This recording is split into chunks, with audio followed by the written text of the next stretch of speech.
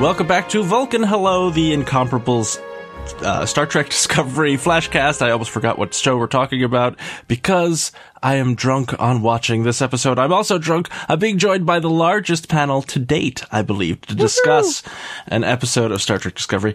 Also probably the panel that is the most geographically dispersed. That may not be right. But I will first welcome my stalwart companion, Jason Snell. Jason, thank you for joining me. I'm happy to still be alive and have not died horribly shot by a phaser. We'll get to that. But I do have an interesting piece of trivia for you, Scott.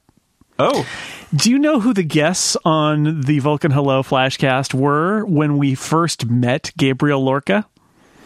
They are the same guests as in the episode where he dies. Interesting. Well, let us introduce our guests. Liz Miles. Liz, thank you for joining us. Thank you for giving me an outlet to express my deep feelings regarding Discovery. Oh, I like how you didn't say if they were positive or negative yet. Save it for the show, as they say. And speaking of the show, James Thompson is here. A pleasure. Thank you for having us, this team, back together. It is exciting for everybody involved, I think. This episode, we're talking about episode 13, which is called What's Past is Prologue, set almost entirely in the Mirror Universe, but spoiler alert, they get out at the end. I had my own idea of what I thought it should happen, which we will talk about. So where should we start? There's a lot of stuff. Well, let's start with the biggest thing. Lorca, he's dead. Or is he? I think he looked pretty disintegrated to me. I mean, he may have been absorbed into the mycelial network in some weird way that they can get him back again. Or we've got another one somewhere, I think. We have a spare. Always have a spare Lorca. Yeah. That was... I feel he's very dead, because I feel like the episode before this one, he kind of went too far over the moral event horizon with the whole... he's her father and he groomed her thing, that we're not going to get a redemption arc. The closest thing, we might have some flashback or Prime Lorca, but he's dead. I think we'll get Prime Lorca back, because maybe just for an episode somewhere in the second or third season, but they unless we've seen a body, he's not dead. I think they really like Jason Isaacs, and I think Jason Isaacs really liked playing this. I just watched the interview with him that they did on the After Trek show, and he just seems gleeful about the whole thing, and I had that, and I liked that character so much while also not trusting him and knowing that he was not to be trusted. And the fact that they're real super vague about like what happened to the Baran, and like Burnham was involved and all that, and all we heard last in the episode, this episode, was that he was beaming back from a planet, and there was a torpedo, and there was an ion storm, and he ended up in the Prime universe. So it's all left out there to have some sort of ridiculous story about how Prime Lorca escaped from a ship full of evil people and had to evade or maybe even kill Mirror Burnham. Like, I could see them doing that just to get Jason Isaacs back on the show. I totally see that. Yeah, I think they've given us enough information that it's a fairly... I find it at least a fairly satisfying sequence of events, and it makes sense to me. But I think you're right in that they've left enough sort of openness to it so that if they felt like it, they could add more detail or fill things in a bit more. Especially with what happened to the Prime Buran. Oh God, I can't say it. Buran, damn it, the Prime Buran, because it's implied that he blew it up to kill them all, and he was like, the only survivor. But we don't ever actually get that confirmed by anyone. It's just purely left as an implication. So, apparently, it was in dialogue that was cut in editing, where he actually said, "I beamed on. I was in another universe, and I had to blow up that ship so that they wouldn't, rat me out. They wouldn't reveal it." As they've cut it, then they've it's got not canon. A space there. Yeah, that's right. Yes. Not canon. Not canon. I will say that I laughed with glee when Lorca explained how he ended up in the Prime universe. He was like, we were being followed by this city-sized Emperor spaceship. She was shooting photon torpedoes at us. Also, I was transporting myself. And, by the way, there was an ion storm that came by. And I was like, this is ridiculous. And Star Trek at its finest, I think. Yep. Oh, I loved it. I know there have, for some reason, I get the impression on the internet there have been one or two complaints regarding, like, canon, which I don't understand because there's so much canon in the show. These people clearly love it. And the thing with the Ion Storm is like, oh, that's cute, because that's how Kirk and Uhura and Scotty and McCoy made it to the Mirror Universe. They got caught in an Ion Storm during a transporter accident. They really care about canon. They just don't care about making it look like a 1960s set, which I think is fun. which angers some people. I don't understand them, but, all opinions are valid. Maybe Lorca would disagree with that, though. Some opinions are right and others are wrong. Yeah. Shallowly, I did appreciate that they put him in a leather jacket to sort of run around in. That was nice. That's how you know he's Mirror Universe. I was noticing that, I was talking to a friend of mine today about this episode, and he pointed out that a whole lot of people got disintegrated, and which is true. And he wasn't quite sure how he felt about kind of this kind of taste of the Game of Thrones in Star Trek. I was okay with it because it's the Mirror Universe. But how did everyone think about the ridiculous amount of people blowing up? Well, also, they literally had a moon door that they could chuck people through. So that is true. Once I saw that, I was like, well, you don't just have a big hole in the floor and nobody falls through it, so somebody's going through that. Although well done to put it off, right? And to be like, you don't get a poetic death. They just shoot. I did like that. Stamets, yeah. Oh, poor Stamets. Classic Trek, that people got fired by phasers set to kill, and back then they would just kind of glow with the shape of their body, and then they would be gone. It's true. But that's, not any different, really. Yeah. I'm okay with them, like, shooting and disintegrating. I didn't even notice. Maybe I just watched too much violent television. Yeah, or maybe that's just what happens in Trek, man. People die. I mean, did you see, just to take, for example, TNG, which some people like for some reason, I don't know why, but its first season ended with Picard and Riker at Starfleet HQ running around gunning everyone down, and then with the most terrifying and horrific and traumatizing Star Trek death that's ever happened. There's a monster inside a guy's stomach and then he disintegrates really, really slowly. It's horrifying. Don't see it if you're a child.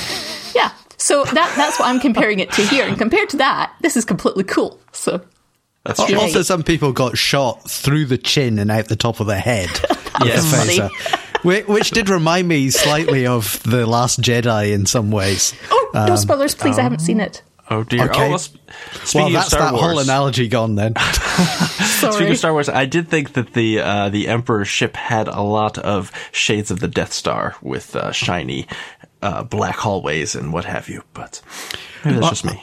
I like the fact that Tilly is clearly never taking off her captain's uniform ever again. She just loves that outfit. Everybody else seemed to have changed back into their regular clothes, and she's like, nope, almost I'm nobody. I think they had a base of like the bridge crew that they needed to get into position in case they needed to fake it, because at least one of the bridge crew was still wearing their Imperial uniform. It was so they did it just like they have enough people to fake it if they need to fake it, and everybody else is wearing their normal stuff. There was a point where basically everybody knew that they were not from the Mirror Universe, and at that point, you could have taken it off. Oh, it's too busy. There's too much going on. Too much excitement happening. How can you possibly ruin this amazing headcanon goodness of Tilly doesn't want to take off her cool uniform with facts and logic? What? Yeah. Also, I think those uniforms were probably really hard to take off. There's like a breastplate, and you have to someone probably has to unhook it for you. I think she likes her hairstyle too. Given what we've seen about sex and stuff in the Mirror Universe, I think there's just a button they push and it just all falls off. Could be. Well, but there's a good point. The Star Trek Discovery Mirror Universe is not as sexualized as certainly the Deep Space Nine Mirror Universe. Well, I think because we're in the 2018, I nearly said 2017. We're in 2018 now. That's true. Even so you have to. A lot of people I know went back and watched that In a Mirror Darkly 2-parter for Enterprise, which is the best, for my money, the best Enterprise episode. But that's still got a lot of kind of uncomfortable stuff with like Hoshi wearing frilly undergarments in order to cozy up to the various men who are in positions of power. And I did read an interview with one of the Discovery writers where they said, "Yeah, we're not going to do that. Like, we just decided we were not gonna go down that route. And instead, they were going to have women in positions of power in the Empire, including, as it turns out, Giorgio." So yeah, good for them, I think. Which I think is the right choice. To be fair, in the last episode, I think we did get Burnham running around in her pants for quite a chunk of one of the scenes. So that's true. We call those underpants here in America, but yes. It's just the Mirror, England. The Mirror, yes, that's right. Not Scotland. There's only one Scotland. That's right. America is Mirror, England. Yeah. You can judge whether that's good or bad. That's right. Let's talk about Emperor Georgiou, because you can't have Michelle Yeoh without having a highly choreographed martial arts fight, I think. What are you implying there? You mean beautiful perfection on your television that's the most delightful thing that you've seen in weeks, I think is what you meant to say there. Yeah, I wasn't saying it in a bad way. I was like, you use the things that you have to their best ability. Yeah, I like the bit where she kicked somebody in the face over her own shoulder. That was so amazing. Great. We gasped out loud. Yeah, that and it wasn't. Oh my god, I wasn't spoiled for her being emperor, and I'm very bad at television, so I never like any sort of twist, even with major hints and stuff. I do not get it until it's on the screen and they explain it to me. So that was an exciting, like, oh my god, she's the emperor. And all of the stuff this week with the fight scenes, just all three of them. I think there was 3-ish major fight scenes, and she didn't even have to do the sort of the well choreographed martial arts thing. The thing in the corridor with her and Isaac, where they were just doing sort of like a chess match of fighting with cool doodads at each other. I love that scene. I like that it's like, well, we've got auto guns hidden in all the walls in this starship just in case. Oh god, I thought it was amazing. The thing, when she's standing behind the force field and they're counting down how much the force field's got left, and then about 5% her hand goes up and she signals everyone to get back into the wall. I don't know why, but I just thought that was so cool. She looked great. That's because she's always in control. She knows how much is left in that force field, so she is going to. But I did think, Emperor Georgiou, you're the emperor of a murderous Terran empire. Maybe have a little more security and more, maybe death traps in your throne or something. She seemed like she had a couple of hidden guns that were well deployed. I will give her that. And an emergency transporter program also well deployed. But I felt like Lorca took over her ship very quickly. I kind of thought that she should have had like a big spike in her throne, that if somebody sat down on it that wasn't her.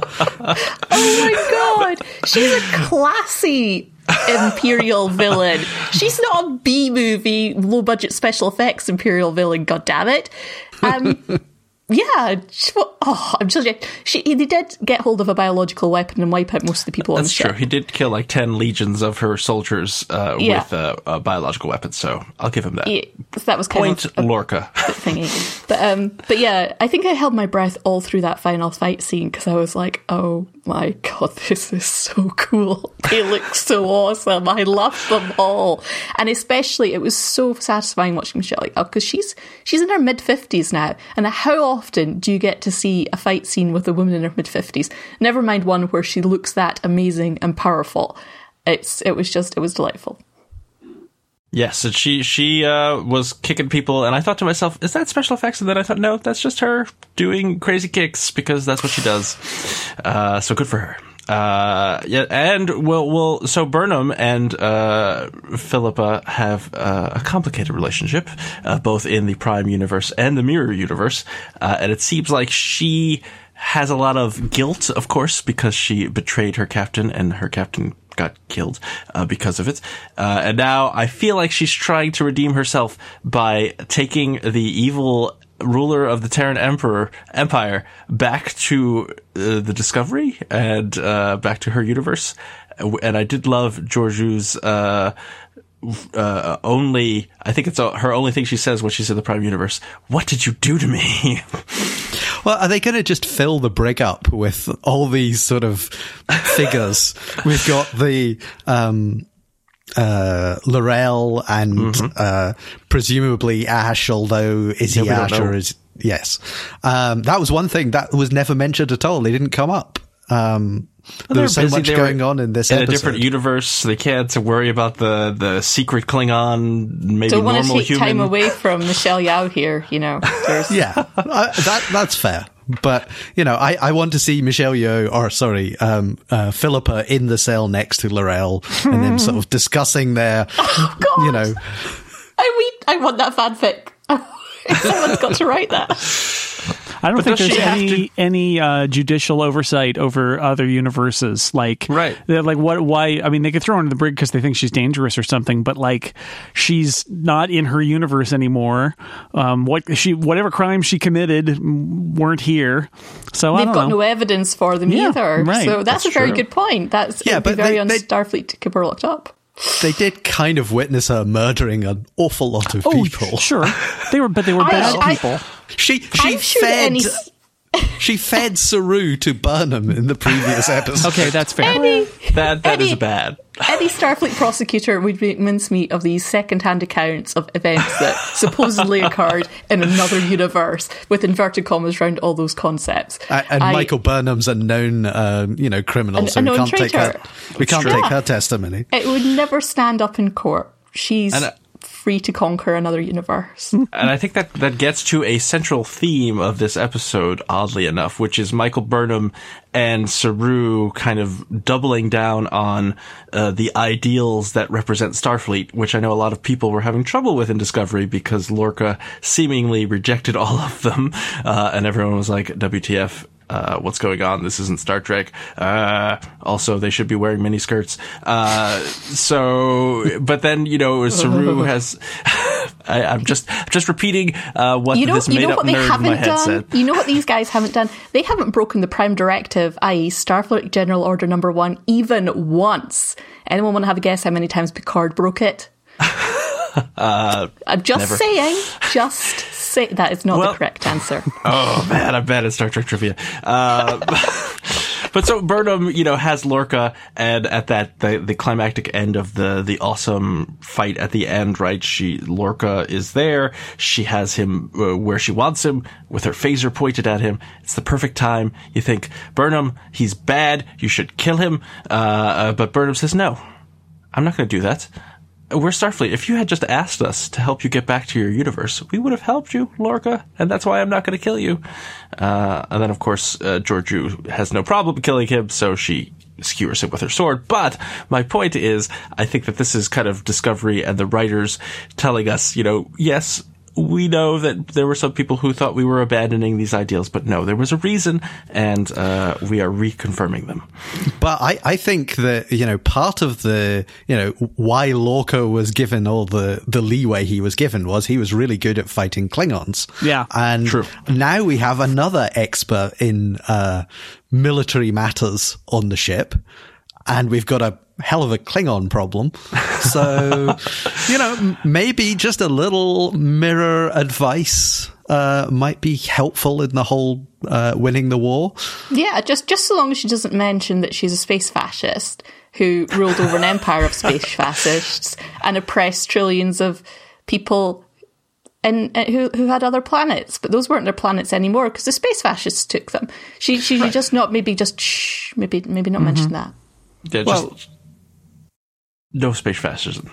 Yeah. No, that was the thing with the Lorca thing, 'cause it's like, yeah, Starfleet would totally have helped you get home, just as long as you didn't mention you're a space fascist who wants to be even more of a space fascist than this other space fascist you're trying to overthrow. They'd be happy. At that point, I feel that they'd think, maybe we can better put our resources elsewhere. Would you like to discover how to mine dilithium on this faraway colony, Mr. Space Fascist? It could use some organization, this colony. And we hear that you're really good at keeping us moving on time, so...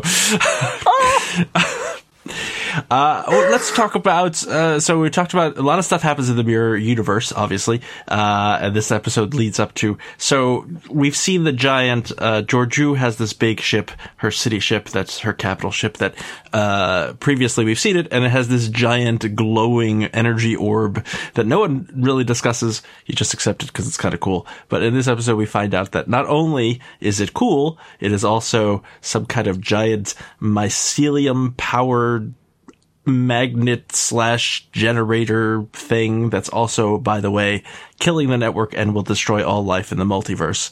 Not great. I like that they got some... Sorry. No, go. I like that they got some environmentalism in there along with the anti-space fascism stuff. Mm-hmm. They're checking all the boxes. We yes, don't like I like Nazis. It's an unsustainable power source, and these stupid Terrans are just going to use it up. And short-sighted Terrans. Yes. Who would do such a thing? Asks Saru, and everybody and the watching subtitle, cringes. Petrol analogy just flashing at the bottom of the screen. And as Saru speaks, all the humans who've studied history just quietly look away and pretend they didn't hear that. Yes, we are shocked that the Terrans would do such a short-sighted thing. Okay.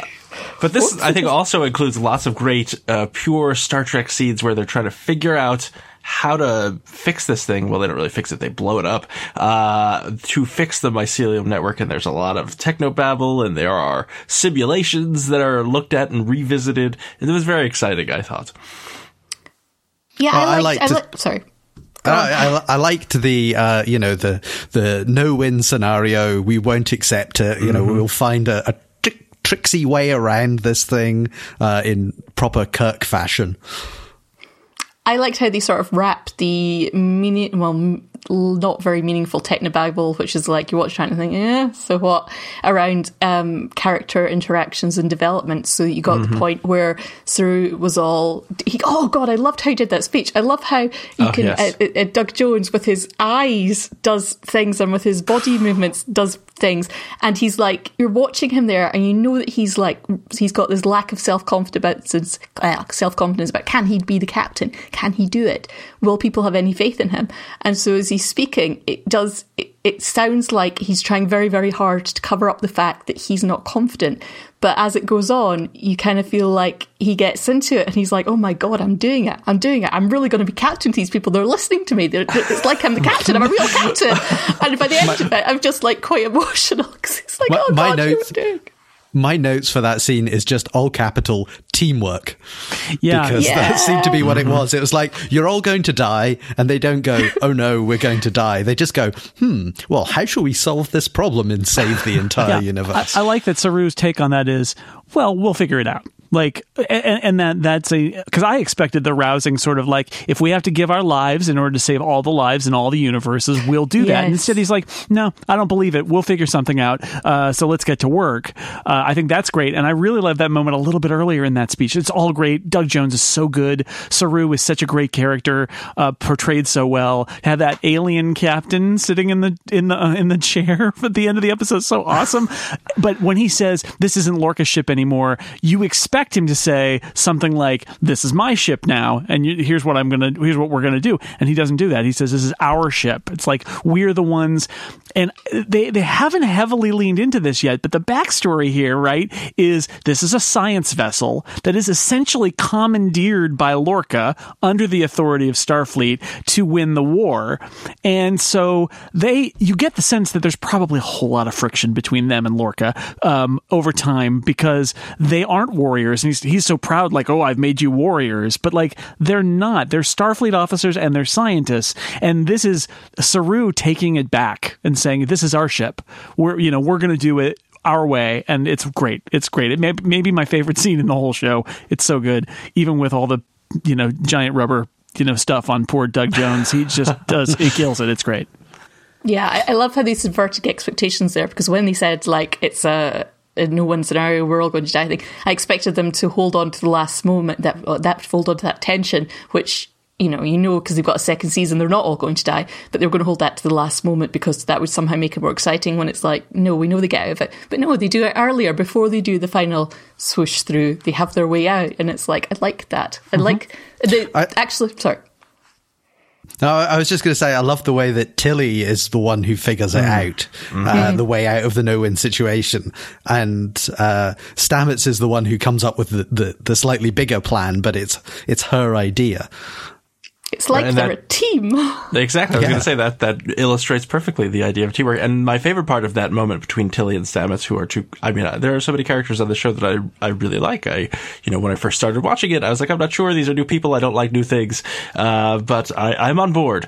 Well, I have been. I'm hosting a podcast about it. So of course I'm on board. But, anyway, at the end, when, they finished their little brainstorming session, Stamets turns to Tilly and says, thank you for the inspiration, which I thought was very nice. And then he says, go tell the captain about your idea. And I thought, well, that is fantastic. Yeah. There's so many really nice character moments in it that have they have all developed from what we've seen. The first one like that with Stamets both acknowledging Tilly's contribution and having her be the one to actually go speak to the captain about it. Saru, as we said, being the captain and confident in that. And there was a really lovely one with Saru talking to Burnham on the screen thing, and he says, I'm glad to see you, my friend. And I was like, oh my God. Yes. That was so beautiful. They've come along. This is so that pays off, right? The first two episodes and what happens in those first two episodes where she's the first officer and they have some jousting and all of that. And then with her mutiny and all of that, to have it all come back around to that is so great. And it's one of the examples of how this show was kind of carefully constructed for the whole season, because you get to see these moments. They're not accidental. They've been building to them. And this episode had so many themes that call back to the first 2 or 3 episodes of the show. And as well as feeling like, the third act of a feature film where like the plot last episode and this episode, we're just paying off plot really in an exciting way. And the only way you can structure it that way is if you're telling a story over the whole season instead of just episodes here and there. But I love that moment with Saru. It's so good. What I thought interesting was if you look at how, Lorca dealt with Stamets in the first couple of episodes, and there was a lot of antagonism there. And now it makes sense because his identical clone in the other universe had betrayed him to Philippa. So yeah, he might have had a bit of a grudge against people that looked like Stamets. Yeah. Sure. I was actually, of all the people who died, and practically all of them deserved it, I think, this episode, the one that I was saddest to see go was Mirror Stamets, because he was hilarious. I loved how he was hiding in his lab, and he's like, oh, I wish you were dead. Why aren't you dead? What are you doing here? Right. I was really hoping you were dead. It was beautiful. The expressions he pulled. I was so sad to see him die. I'd have liked him to stay. Yeah, and I like what Lorca was kind of doing his little like, haha, I'm alive, don't you have many questions, and all this, my plan is unfurling, and Stamets is like, no, I'm still stuck on the whole you're still alive thing. I don't...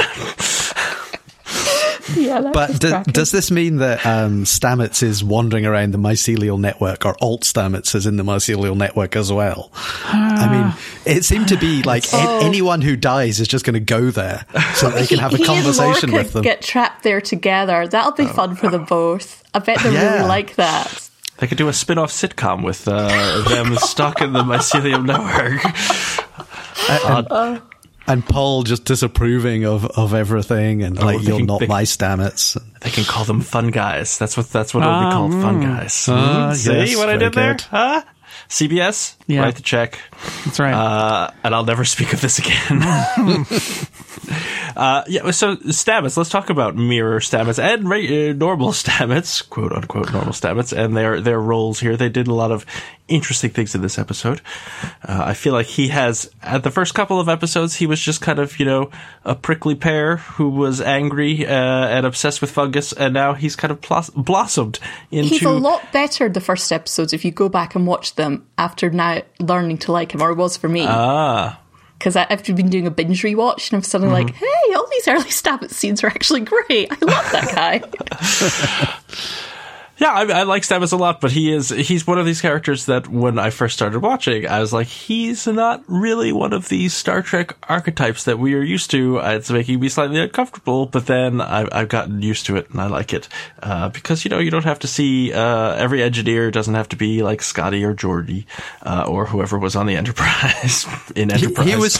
He was just suffering from workplace stress at the time. So. Yeah, have you seen O'Brien when he's under stress and like early DS9? He gets pretty annoyed at people That's true. Because he's got to fix everything on that sodding station. He's one stressed O'Brien, And much like O'Brien, horrible things keep happening to Stamets. So that's true.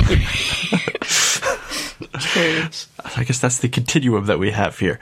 And so let's talk about the final kind of big thing, which is, so they blow up the giant mycelium energy battery, kill everybody on the city ship, I assume, where they're all absorbed into mycelium network. I don't know how it works. They ride the wave into the normal universe, and there's that great scene where Stamets says, "Hey Tilly, find out where we are and when." And he goes up to talk to Saru, and he says, "So we're here, in the right place. We've tested, stuff so that we know we're in the right universe, but we're 9 months from in the future." I don't know what it is, but anytime somebody says, we're 9 months in the future, my brain says, who was pregnant? What has happened that we have this 9 month period exactly? So I will tell you what I was hoping for. I was hoping that they would show Saru sitting in the captain's chair, and then we would hear a very familiar voice say, "Unidentified Federation vessel. This is Jean-Luc Picard of the USS Enterprise. Please identify yourself." Did. And then I would have passed out. Why? Why do you want TNG back, you monster? God, Because I'm a monster. I think that's an interesting point of view. But I realized there would be no place for them to go after that, because that'd be very difficult. That would be like the best of both worlds part 1 end, where the writers did not think they'd have to come back to write the next one. So they just... I don't... What? Sorry, go on. Just ignore me. I was going to say, this whole thing did feel like a season finale to me. Yeah. And we've got 2 more episodes. And it was weird. Well, not weird, but it's interesting that they have built it like this. So we have 2 more. I thought we just had 1 more. No, there's 2 No, more. I think there's 2 more. There are 2 more. Ooh, excellent. There's 15, a strangely numbered 15 episode season. Yeah, I mean, I've heard. Yeah, that's why I just assumed there was 1 more, because this. Yeah, okay, well that's great, excellent. See, there you got a bonus episode you didn't even know about. I know. I'm excited about that. I thought sorry. Go ahead. No, it's just I thought the last major thing was let's talk about Burnham and how amazing she is and how she's probably the greatest Star Trek character there's ever been. That's what I assumed we were going for, rather than I want to see Picard back. I only want to see Picard back because that would have blown my mind. I agree that Michael Burnham is a fantastic character, so let's talk. I sense that you'd like to talk a little bit about Michael Burnham. a little bit. But hey, Liz, but before that, let me tell you about our sponsor. Yes, I forgot. You know what Michael Burnham likes? She likes tea. She likes to drink tea, and you can drink tea too by going to the New Mexico Tea Company, who has been our sponsor in the Mirror Universe. Now, I know we said that the sponsorship was over when we left the Mirror Universe, but we didn't know we were going to be bringing the Emperor from the Mirror Universe back to the Prime Universe, and as a result, the New Mexico Tea special deal is still intact for a little while longer. So go to nmtco.com. That's nmteaco.com/TeeVee, TeeVee, and you will get a discount, a Discovery discount. I believe this week's Discovery discount is 16% based on various things that have occurred in the show in the last few weeks. You use coupon code MIRROR at checkout, and if you register an account, you get free shipping on your tea. And this is the tea that I drink. It's very tasty. They have lots of different styles, and I usually have the Irish breakfast or the English breakfast or the Scottish breakfast. Yay, Scotland. But they have many other things that don't have breakfast in the title too, so check them out. Scottish breakfast tea. Don't get Scottish breakfast tea. Get English breakfast tea. Goodness sake. Okay. Just saying. Just trying to help. I usually drink the English breakfast. Don't Isn't the trust our isn't the tea. Scottish breakfast tea made for like hard water in Scotland? Like it's hard to make normal tea in parts of Scotland, and that's why I think it's the opposite, isn't it? I would never drink something water? called Scottish breakfast tea. It's just guaranteeing horror. Right. We have nice water up here, and they have terrible water down in Okay, that must be England. it then. It's for the nice water instead of the bad water. Anyway, There you go. nmtco.com/TV for a mirror discount. Be careful. We don't know what will happen next week, and the mirror discount may vanish or it may not. But try their tea. It's There's no good. telling. That's right. I went to their website, I ordered some tea, and they shipped it to me. It was very pleasant. That's how it works. I've never heard of a better promo code than Mirror, though. That's amazing. Only the best, only the finest for this podcast. And speaking of the finest, Michael Burnham, the finest Star Trek character in history. Discuss. Well, maybe. No, don't yell about it, because I realise it's a bit over the top. She's only been in one series, but I really, really love her. And I believe last time this podcast I might have expressed such sentiments, but that was many, many episodes ago and many podcast years ago. And your love is just deeper and deeper now. It has. It's amazing. I love how brilliant she is at everything, and that she's the cleverest person on the ship. She's the most compassionate person on the ship. She can fight in cool Vulcan martial arts and presumably do the Vulcan neck pinch, because I saw her try to do that one time. And that she has had her Starfleet status stripped away from her, and she no longer has her rank, and yet she's still this incredibly powerful, influential person with all the great plans and all the action. And yet she's also deeply flawed. And she's consumed with guilt. And she got her captain killed because she's also a filthy traitor. So I love how she can be all these amazing things, and yet she's still a flawed character. In many ways, similar to the way Kirk was, who was, amazing at many things. He's the one who saved the day most weeks, with occasionally Spock or McCoy. And it's the same here with the other dudes. They'd help out, but it's mostly Burnham. And I love it. It makes me very, very happy indeed. She's everything I've ever wanted from a Star Trek character. And I love how the season's most important relationship, the sort of the thread going all the way through it, unless something dramatic changes in the last two episodes, which I don't think it will, is the Giorgio Burnham relationship. It starts everything off, it ends everything off. It's the one sort of winding through that we're constantly reminded of, that its effects are reverberating.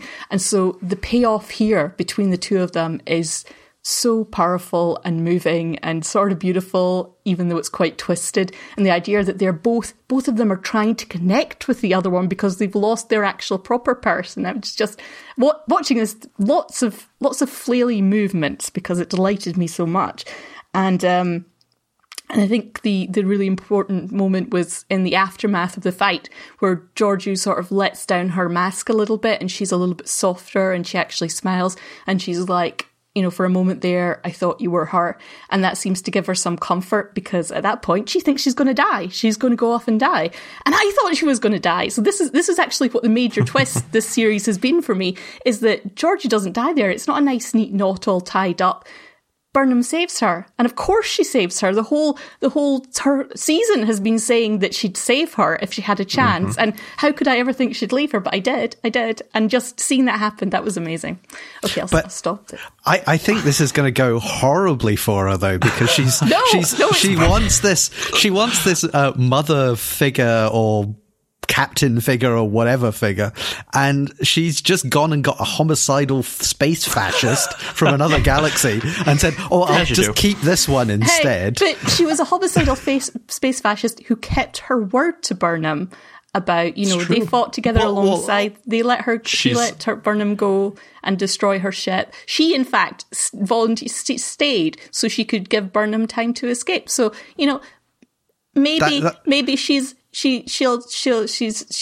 I'll recant her space fascism. No. She knew that she was going to get rescued. She was just I'll hold them off. Please don't transport me to your lovely galaxy. She was totally going to die there. Did you see the way she was shooting that gun? Those were the eyes of a person who knows she's going to die, but is damn well going to shoot well before it happens. Those are the eyes of somebody who really likes shooting people. That's true as well. Well, do they have to? Do you have to choose one? I think you can have the eyes of both. And I feel like Georgiou is lawful evil, so she makes a promise and she keeps it. Yeah, But she's still evil. That's the problem. That sounds fair. And so I think that, or could she be lawful neutral and sort of conforming to the social expectations of the universe she finds herself in? she seems a little gleeful in killing a lot of people for someone who's lawful neutral. I'm just saying. Again, conforming to the social expectations of the universe she finds herself in. I don't know. Am I really pushing this a lot? I did like that they both had the badges of the missing person. Yes. Yeah. And they just sort of like, I just happen to have this in my pocket, and That's just in case you end up in another universe and you need something to prove that you are from a different universe. It's to show their love and care and the depth of their relationship. I was surprised they didn't sort of swap them or something. Like that would have made no sense whatsoever. Break them and make little necklaces out of them. Aw, that would have been nice. I will say, Liz, that I think that Michael Burnham could possibly be the most tragic main Star Trek character we've ever had, because she's, her parents have been killed. That's, lots of Star Trek characters are orphans. And then she's raised by Vulcans, which must be horrible, because Vulcans, as we all know, space racists. And then she that was humans and McCoy. McCoy is a space racist, but I feel like not all humans are space racist. Not all humans. But hashtag not all humans. Space racist. I think mostly they are. I'm pretty sure they are. Oh my goodness. That's terrible. Why would you think that? Hashtag I'm sorry, all Vulcans. Not all Vulcans. Good Lord. DePaul but then wasn't. She got over her. Well, she was. I think she got was over it, though. Because she's a reformed space racist. Okay. Oh, God. It's a product of her space racist culture that she just had to overcome. That's right. My God, I can't believe we're saying that all Vulcans are space racist. It's just a theory that we have pretty much proven. And Michael Burnham then, dedicates herself to Starfleet and the ideals of Starfleet, which I think are fine ideals, and she then comes to this pivotal decision that, screws everything up, and her mother figure dies because of her betrayal, and then she thinks she has another chance. It doesn't make any sense, but this wacky Captain Lorca says, you know what? I like the cut of your jib, and we got to kill a lot of Klingons. You're the one I need. And then she finds out that is all just part of his machinations to become, the super space fascist #1 in Mirror Universe. So left and right, she's just disappointed by the world, and yet she still tries to keep up her ideals. And the reason that one of the reasons he's so interested in her is because he's been having a relationship with her in the other universe. A creepy relationship. So he's now a sort of weird father figure, but I think that's a really good point, but it's because I was watching the after show and they were talking about how they want their Star Trek is used to reflect on and discuss the politics of the time, which all of the Star Treks have done to more or lesser degrees, with more or lesser degrees of success, and that makes complete sense for the time that we find ourselves in. I think the more obvious parallel would be with the Mirror Universe, and hey, look how great fascism is over there. Lorca literally says, we'll make the Empire glorious again.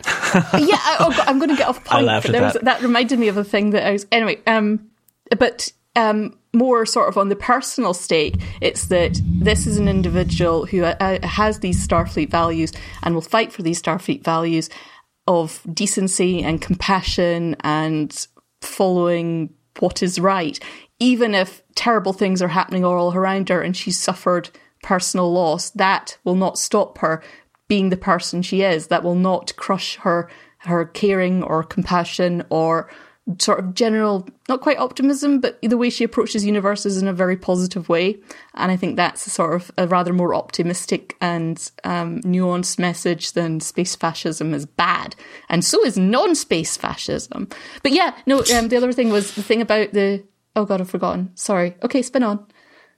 One of the things that I thought was interesting was the glowing green spore that landed on Tilly's shoulder. Yeah. Because for some reason all the spores got out of the containment and were raining down on people. I really liked that shot. I thought it was really kind of cool and pretty, like, whoa, we're doing something that's never been done before. This is so strange. And then, the glowing green spore landed on Tilly's shoulder, and I thought, oh no, absorbed. Is that good? And is that bad? In the after show, somebody actually asked that question of one of, I think it was a writer or showrunner, and they said, wait until season 2. Oh my God, they're going to all turn into like vervoids or triffids or something. Or tribbles. Or not tribbles. Who's going to feed Lorca's tribble now? And I'm sure it'll be freed and used for less nefarious purposes than calming people down that you're lying to. Also, don't feed it. Don't feed it. I still think that Tribble is a member of the crew, and it's just gonna. It's been doing its duties. That's right. Maybe it's a mirror Tribble, Scott. Yeah, it might be an evil Tribble. So he had this whole backstory about fortune cookies, and presumably that was our Lorca who had this fortune cookie background, and I just imagine that Alt Lorca really hates fortune cookies, and he has to have these things sitting on his desk and be eating one every now and again, and every time he's doing it, he's thinking, I'm just going to kill you all in your sleep later. Oh, maybe that's why he has the Tribble. He slips the cookie that he doesn't want to eat to the Tribble. And it just he's very big on destiny, so I think he likes the fortune cookies. And he believes all the messages inside them. Oh. You are going to be the emperor of the galaxy. Every fortune cookie says that. He ordered a special batch of fortune cookies, and that was all they all said inside. And that's and the problem when he gives them. Yeah, it's destiny. You have to shape your own destiny.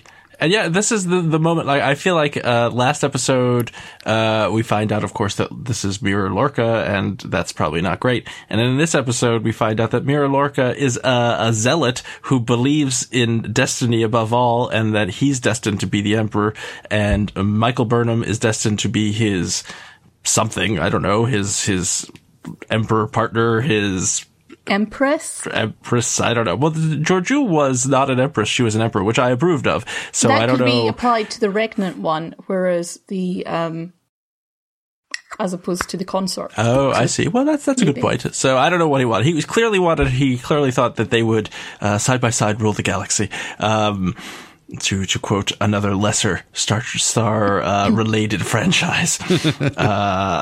So Lorca seems like he's a little cuckoo, is what I'm saying, and now he's dead. So, or is he? We don't know. He did hide. He got disintegrated. The guy is dead. Yeah. Mirror Lorca's gone. He did play sane or non-crazy quite well for like the duration of the show. I mean, he wasn't making ridiculous decisions or anything, making questionable decisions, sure, but no one was like, oh my God, you're clearly an evil version of this person from another universe. He hid that quite well. And let's compare this to Mirror Mirror, where alternate Kirk didn't hide it for 5 minutes before Spock sussed him out. What I was going to, with his speech about how Georgiou has to step down because she's a rubbish Terran emperor, and Terrans need a leader who will preserve our way of life and our race. It was just like, that's incredibly relevant, given how the Emperor Georgiou is emperor of the known galaxy and oppresses all other races, and Terrans are the only race who are relatively unoppressed. But this isn't fascist enough for Lorca because, oh my God, there are rebellions. Because even though you're the dominant race over the whole galaxy, the fact that the lesser races are objecting to this a little bit, well, that just means you don't care enough about your own people and you're about to be destroyed because of that. And it was just like, oh, that doesn't remind me of anywhere on the planet recently at all. I don't know what you're talking about. I did think that Mirror Georgiou had quite a turnabout very quickly. And she was like, oh, well, they've seen my neck. I am now, I will not be taken seriously. And I'm thinking if I was her, I'd have just jumped in an escape pod, blown up the entire ship. And it's like, well, nobody knows. I got rid of all the witnesses. Maybe I'm from the Mirror universe. I think I think the key there was when she says to Michael that she'll cover her basically while she escapes. Is that this is the connection they have made. That if you think about it, like both of them is seeing somebody that they loved who they thought was dead, and even though they're not the same person, she has that connection to her, and because she's lawful evil on top of that, and has a little bit of a feeling there, so she decides to sacrifice herself essentially so that this other Michael Burnham can go on and do what she needs to do. And I accepted that. I did have that moment where I was wondering why she wasn't hopping in an escape pod, but that's why they covered it with that dialogue of like, look, my ship blew up in this raid. Even if everybody else is dead, it's bad for me. Everybody knows who I am. I'm not going to make it. It's gone too far for me. And I just took that on faith. Like, she knows the politics of that universe better than me. So, okay. Yeah. I think also they live in a horrific system, but they're not inherently evil, which is, also Star Trek canon.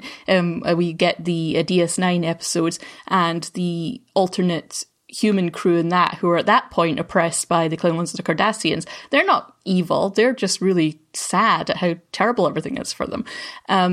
But the nurture of the system is what created this. And that the idea of her sort of peeling back that hardness and cruelty in those last few moments because she got to feel like she had sort of made a connection with Burnham and got some sort of closure over fighting with her by her side, and was like, okay, I actually don't want to do this horrible thing anymore or go on with the whole pressure of running a big space fascist empire. I'm just going to shoot a bunch of people and die, and I'll have let this person who is creepily decent but looks a lot like someone I loved, I will wish them well and help them, and then die. I mean, not happy, but less sad than I've been in the past. I'm still prepared to take a wager that things are going to go badly for this relationship I don't know in the what you're future. buying. There's going to be a beautiful, happy ending for them somehow.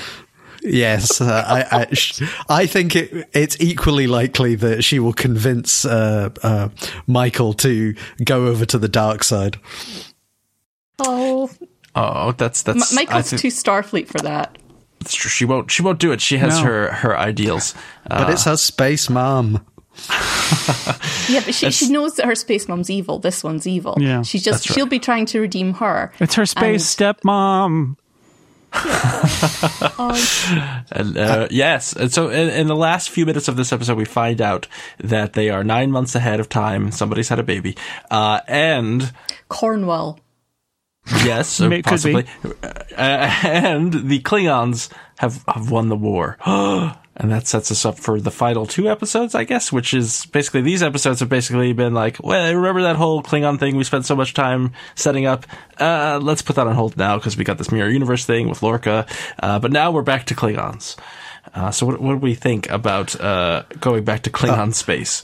I think L'Rell is going to be annoyed that they won the war and she had absolutely nothing to do with it. And she was just in a break for the whole time.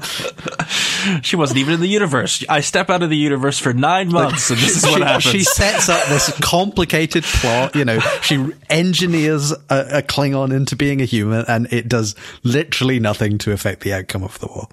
It's true. It does seem I've never really been super clear on what L'Rell and Voq's plan had to do with the war effort in general. But I think it was just getting somebody onto this super ship, and that's about as much of a plan as they had. Yeah, and it turned out... I think it was Sorry. It turned out to not be as great as they thought it would. I think that's true. It also may have been a power play in the Empire to show that they had the best source of information since she's from the spy house. So it's just, maybe his reports are supposed to, they activate the sleeper agent. His reports go back to her. She, passes those on to whoever's prosecuting the war, and her house increases in standing. It's sort of what I thought. Possibly. And we never see him successfully activated. So right. He's a broken secret Klingon. Yeah, mm-hmm. I thought it was a Klingon plan, and therefore, I don't know if you've met Star Trek, but as it was a Klingon plan, it was therefore terrible. So it was a Klingon plan beyond sense. Let's hit them really hard. Hey, these are the dudes who cloned K-less and pretended he was real to try and overthrow a government. I mean, and that was a great plan. I like that one a lot. Well, they also rid the universe of the scourge of the Tribbles, so you can't. Again, another terrible plan. The Great Tribble Hunt. I wonder what's going to happen next. Like, I think it's clear Giorgio Emperor is going to be helpful in some way to the war effort, but I have this question of like, is this canonically, like, is the war, we just don't know, like, is the war going the way it did historically and they're going to turn the tide, or do they have to like travel back in time in order to solve the problem? Because time travel's out of the box now, right? Now time travel has happened. Do they have working spore drive? Because I thought the part of the point was their little forest was dead, right? Which may be regenerating or might not, but at least at the moment they had to use the orb of spores in so order they may be stuck to get out. So they're stuck 9 months in the future, and if we're going to end up with the Flash if people are zooming around back and forward in time. What we call a sporb. There must be something that they can. My feeling is that the writers are massive Star Trek fans and have a terrifying knowledge of the continuity. And we got stuff like, even just last couple of episodes, when we came into the Mirror Universe, we were out up near Organia, which is where the Klingon Starfleet, first Klingon Starfleet peace treaty was signed with the Organians' help in original Star Trek. And so that makes me think that there's nothing in canon that suggests that Starfleet suffered this kind of terrifyingly massive defeat to the Klingons. And so I feel like there's got to be some sort of time travel involved. I mean, I don't mind if there's not, just so long as the Klingons are defeated and beaten. And wars go back and forth, right? Wars go back and forth. It could be that's... It looked pretty bad. Yeah, it's pretty bad for Starfleet. I was questioning how, if they can't contact the Federation in any way, how they can get this intel of who exactly has every planet in the system. Yeah, I did question that too. Not even an automated response, but let's download the updated tactical map from somewhere. The map is available. It's a public service. It's available to whoever is ruling the galaxy. There's the galaxy. That's nice. It's galaxymap.org. Yeah. It's a sort of open data initiative. alphaquadrant.org. Yeah, that's what it is. I don't know if you've met Klingons. They're kind of egotistical. I think they would be shooting out copies of their map to everyone who listens and being like, look at what we did, guys. Is broadcasting that map everywhere. Damn right they would. Yeah. Personally, ideally, my ideal resolution would be that the Romulans come in with a big fleet and save everyone. I agree. More Romulans, please. Oh, boy. Or any Romulans, please. There won't be any Romulans. That would be uncanonical. I know, it's sad. It was bad enough when Enterprise did them. I just have that same question, though, Jason. I wonder if, because it seems like, in the original series, no one talks about this massive loss that happens. And so it seems like perhaps the writers have something up their sleeve to explain it all away. It could be, or it could be that the war, although they're like, oh no, we lost the war, is like the war is going badly, but they turn the tide and push back against the Klingons, and that's what actually we remember. That's true. It could be, like, I wouldn't put it past them, but it does feel, now that time travel has been brought into the show, it does make me wonder if that may be what they ultimately do. And I just continue to have this question I brought up on this show a bunch now, which is, where does the season end up? Because I've always thought like ending up like in their normal time and place to have other missions doesn't seem like what the show is headed for, but maybe it is. I don't know. But, the time travel thing makes me wonder if they're going to have to do a dangerous leap to change the past and something goes wrong or something. I don't know. I think it's just a history is written by the winners thing. And like the humans don't really talk about that time they had the massive loss. And the Klingons don't really want to talk about it either. So, don't mention the war. Yeah. whatever you do. Mostly, I'm really worried that we're only going to get Michelle Yeoh for the next 2 episodes, and then she'll go away to go back to film work or something. When I think that's ridiculous. Obviously, she should sign on for the whole of the next season. I could be like their resident emperor advisor person. That's a well-known Star Trek. But all of her advice just is bomb them from orbit and shoot them. I think you should shoot them. We come in peace. We're not sending another away mission. We're just going to nuke it everybody from orbit. Yeah, I think that's great. Just pointing out that this perfect Philippa did that a couple of episodes ago. She did. She had her reasons, though. There was rebel scum on that planet. Yeah. There were Andorians on that planet. That's true. Well, did you see the next week preview? No, I haven't seen it yet. Oh no! I'm not going to spoil anything, but there might be a race involved that start with A. Oh my god! Oh, I honestly thought Jason was fibbing when he said that. Just casually said there were Andorians when there were the next week, and then I watched it, and there were. They teased so much. You can't even recognize it when we're telling you the truth anymore. That's right. That is the truest difficult. Vulcan hello. Anything else that we want to talk about in this episode before we wrap things up? Sorry, I'm just reading my. One thing I did really. Oh yeah. I've always got more things to say. I'm very helpful like that. One thing I did feel like we almost got in this episode was a little bit more from like the rest of the bridge crew. Owosakon, Ariam, Letmer, Bryce, and Rice. I like that Saru knew everybody's names. When he took up the captain, he was like, thank you very much, Mr. Smith, or whoever it was. There's only like 140 of them on that ship. I should bloody well hope he knows all their names. That's true. But yeah, no, they all seem to get like a couple more extra lines, and I really want just little character moments for them all. 2 sentences would do me, but I want something that tells me about who they are rather than just Starfleet orders.